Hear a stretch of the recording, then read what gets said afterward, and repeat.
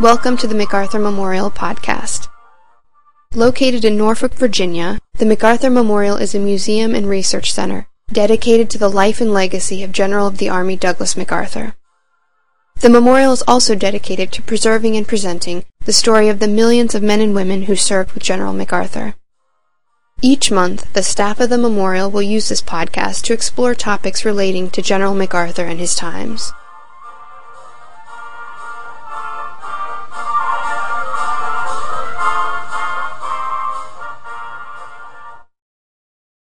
The Medal of Honor is the highest honor that any member of the armed forces can receive. The award is granted to any person who distinguishes himself by gallantry and intrepidity at the risk of life above and beyond the call of duty, and action involving actual combat with the enemy. General Douglas MacArthur received the Medal of Honor on April 1, 1942.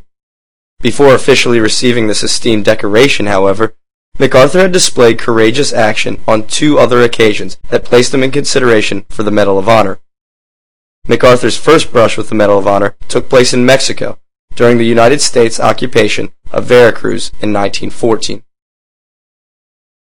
In the first decades of the 20th century, the border zone between the United States and Mexico was fraught with tension due to the general political instability in Mexico, the activities of men like Pancho Villa, as well as concerns that Mexico was willing to menace the border states in order to help Germany distract the United States from sending supplies to the Allies, forced the United States to keep a close eye on Mexico as World War I raged in Europe. Following a successful coup d'etat that toppled Mexican President Francisco Madero, General Victoriano Huerta took over as leader of Mexico on February 18, 1913. On April 21, 1914, President Woodrow Wilson obtained intelligence that Huerta was expecting a German ship with a significant cargo of arms and ammunition to arrive at Veracruz, a port city on the eastern coast of Mexico. Without waiting for Congress to approve his decision, President Wilson instructed American forces to occupy and secure Veracruz. Veracruz was secured, and against pressure, Wilson decided not to order the army to march on Mexico City, but to confine U.S. troops to Veracruz in the hopes that the Mexican people would rise up against Huerta. In the event that an invasion was necessary, however, one of MacArthur's mentors, former Chief of Staff, Major General Leonard Wood, was charged with commanding a possible expeditionary force out from Veracruz. Wood selected a young Captain Douglas MacArthur to go to Veracruz on a reconnaissance mission to gather intelligence that would help plan operations for this prospective war with Mexico. The particulars of this mission were to be kept secret.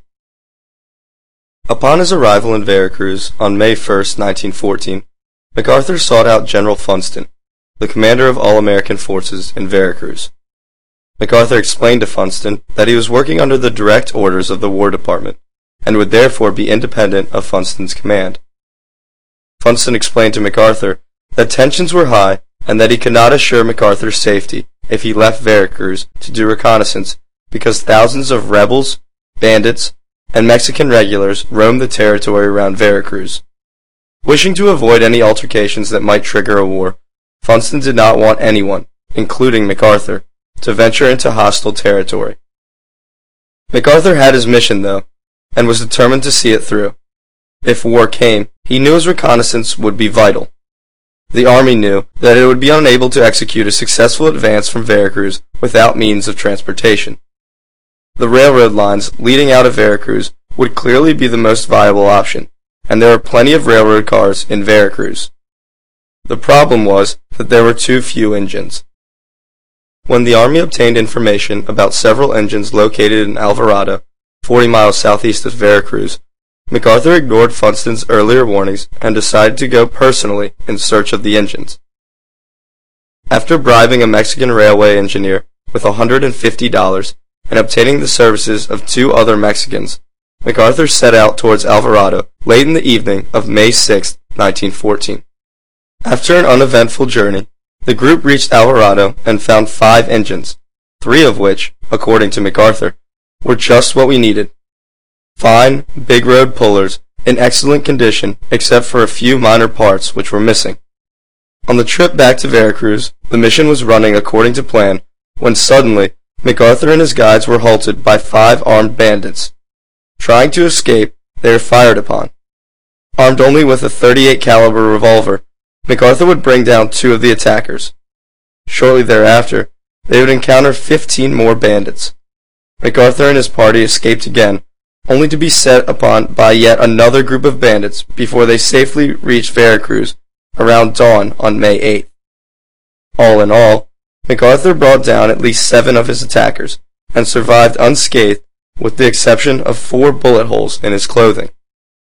After MacArthur's return, Captain Constant Cordier wrote a letter to General Wood recommending that Wood nominate MacArthur for the Congressional Medal of Honor. Wood accepted Cordier's suggestion and wrote to the War Department on the subject in the last week of November that same year. In early January 1915, General Funston responded to an inquiry by the Adjutant General about Wood's letter, as well as reports of MacArthur's actions.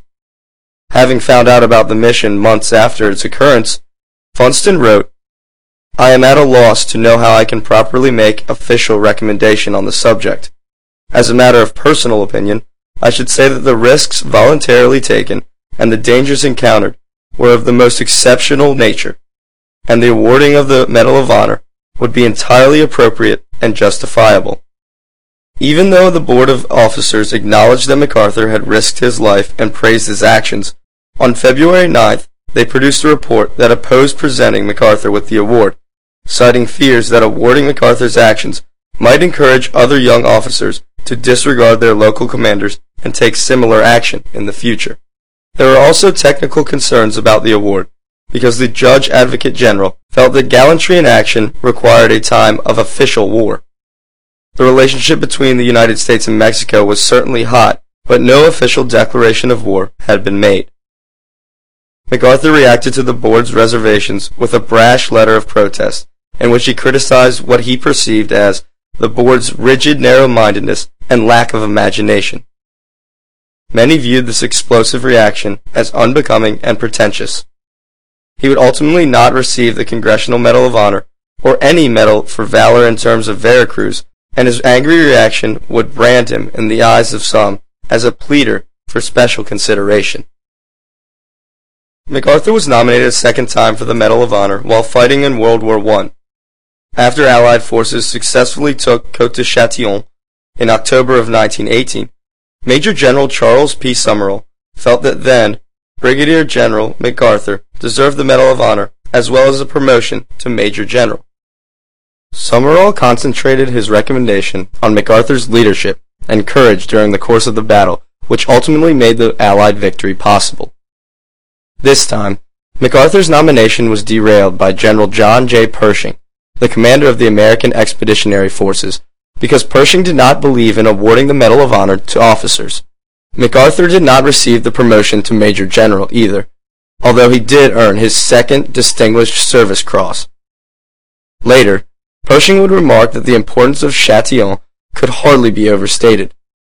MacArthur himself always viewed this victory as the approach to final victory and the beginning of the end of World War I. MacArthur's third and final nomination for the Medal of Honor would come for actions in the Philippines during World War II. War began on December 7, 1941, when the American fleet was surprised by a Japanese attack at Pearl Harbor. This first attack was followed immediately by an attack on the Philippines that destroyed MacArthur's Air Force.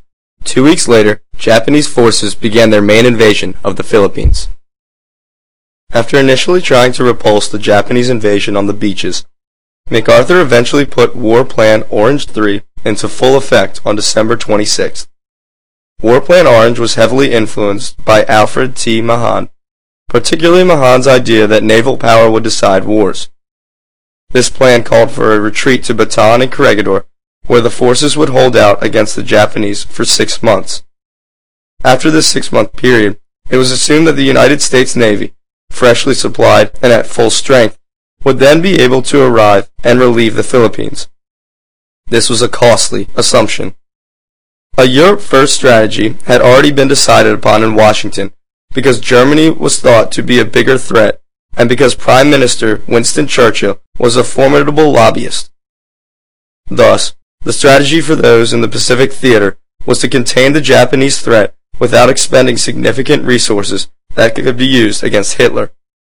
Washington vaguely communicated this policy to MacArthur, leaving him to believe that relief efforts were coming. These mixed messages continued. On December 28, 1941, President Franklin Roosevelt announced in a message broadcast to the Filipino people, "I give to the people of the Philippines my solemn pledge that their freedom will be redeemed and their independence established and protected. The entire resources and men and materials of the United States stand behind that pledge." Roosevelt went on to explain that the Navy was planning a scheme to deliver assistance to the Philippines. Even as these promised reinforcements and supplies constantly failed to materialize, MacArthur continued to encourage his forces in their stubborn resistance. Virtually abandoned, the Philippines slowly fell to the Japanese. MacArthur concentrated his efforts on defending the Bataan Peninsula and the island fortress of Corregidor. As he and his forces stood between the Japanese and the rest of the Pacific, MacArthur described the situation as the Japanese having the bottle while he held the cork in place. Japanese propaganda against America made the task of the defenders more and more difficult every day. Nevertheless, MacArthur tried to give his forces inspiration to keep fighting. When the Japanese began bombing Bataan and Corregidor on a daily basis, MacArthur did not seek shelter in the tunnels of Corregidor. Rather, he went outside to better observe the bombings. The gunners and the troops in the foxholes were completely exposed to these attacks, and MacArthur knew they'd like to see him there by their side. MacArthur never perceived these actions as heroic. He considered it his duty, and believed that the subtle corrosion of panic or fatigue, or the feeling of just being fed up, can only be arrested by the intervention of the leader. In war, to be effective, it must take the form of a fraternity of danger welded between a commander and his troops by the common denominator of sharing the risk of sudden death. He even ignored advice from Washington and from Filipino President Quezon to be more careful. MacArthur may have wanted to rid himself of the Dugout Doug nickname that some troops on Bataan called him, because they assumed he stayed on Corregidor to remain protected and out of danger. Or he may have just wanted to be with his troops because they needed him in such disheartening conditions. It is also possible that as it became more clear that Washington would not deliver on its promises of aid, that MacArthur may have wanted to be with his troops because he needed to be encouraged by their courage. Overall, his disregard of personal danger reassured many serving under his command. As the situation became even more desperate, in late February, Philippine President Quezon was evacuated from the Philippines in the American submarine Swordfish. In a letter he wrote to MacArthur on February 20th, Quezon said that he would have stayed until the end, but both he and MacArthur would better serve the overall cause in a safer, more protected territory. On February 23, 1942, MacArthur received an order from President Roosevelt instructing him to proceed to Melbourne to take command of the troops there. MacArthur faced a serious dilemma: either disobey the president's direct orders or desert his men. At first, MacArthur threatened to resign and report to Bataan as a volunteer. Eventually, he was prevailed upon, and he agreed to go to Australia to assume leadership of forces that he assumed would then be used to relieve Bataan and Corregidor. For nearly 2 weeks, Washington and the President urged MacArthur to leave, but he constantly delayed his departure. Eventually, he left Corregidor on March 11, 1942. Prior to MacArthur's departure from Corregidor, Japanese propaganda reports had announced that if the Japanese succeeded in capturing MacArthur, they would hang him in the Imperial Plaza in Tokyo. Staying on Corregidor was clearly a death sentence. Leaving, however, presented other dangers. If the risk of traveling thousands of miles through enemy blockades was not already enough, MacArthur chose to attempt the escape in 4 PT boats rather than by submarine. He hoped to show Washington that by escaping successfully in PT boats, that the much-vaunted Japanese blockade was penetrable. He also wanted to thumb his nose at his enemy. Upon his arrival in Australia, MacArthur issued a statement intended especially for those he had left behind in the Philippines. He said, the President of the United States ordered me to break through the Japanese lines and proceed from Corregidor to Australia for the purpose, as I understand it, of organizing the American offensive against Japan, a primary object of which is the relief of the Philippines. I came through, and I shall return. Meanwhile, the Axis powers jumped at an opportunity to exploit MacArthur's escape.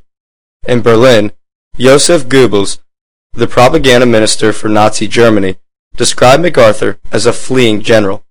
In Rome, Benito Mussolini, the leader of the National Fascist Party, called him a coward, and in Tokyo, the Japan Times and Advertiser labeled him a deserter who had fled from his post, thereby admitting the futility of further resisting Japanese pressure.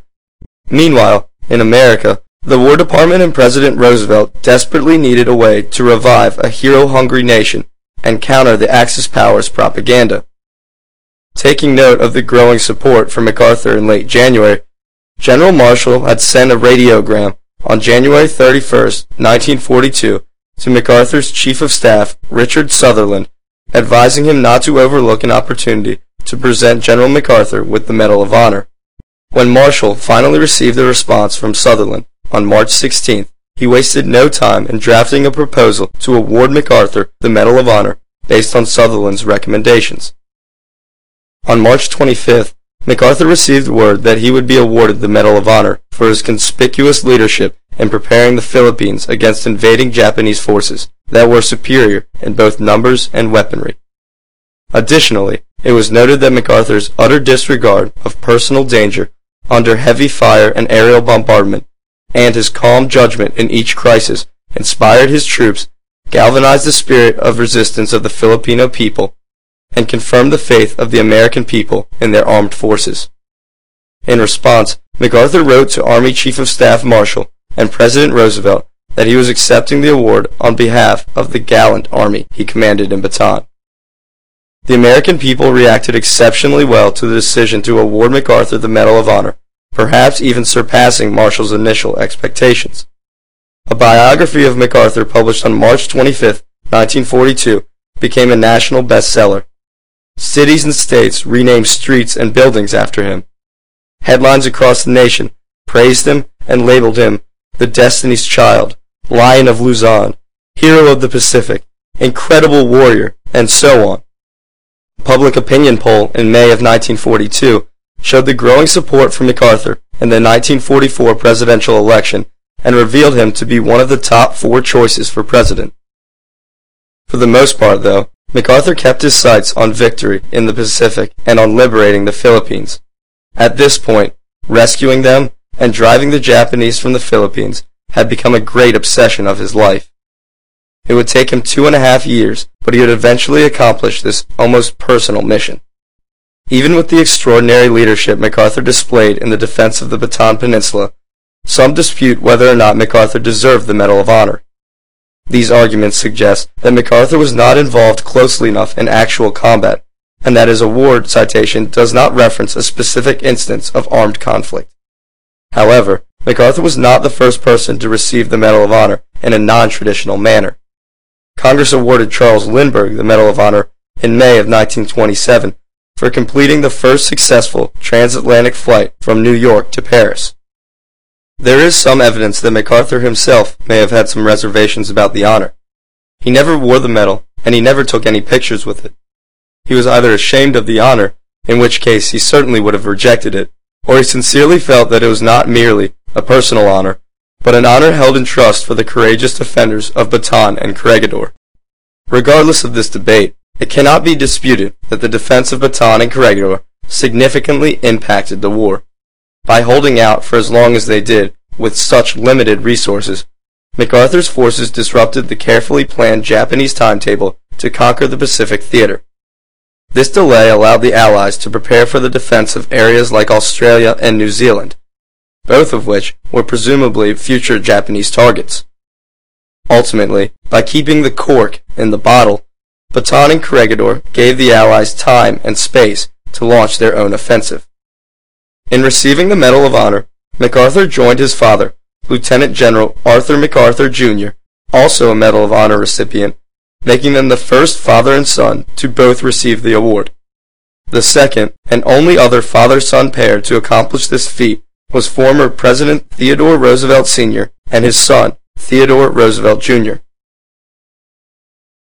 Thank you for listening. We look forward to continuing this dialogue with you.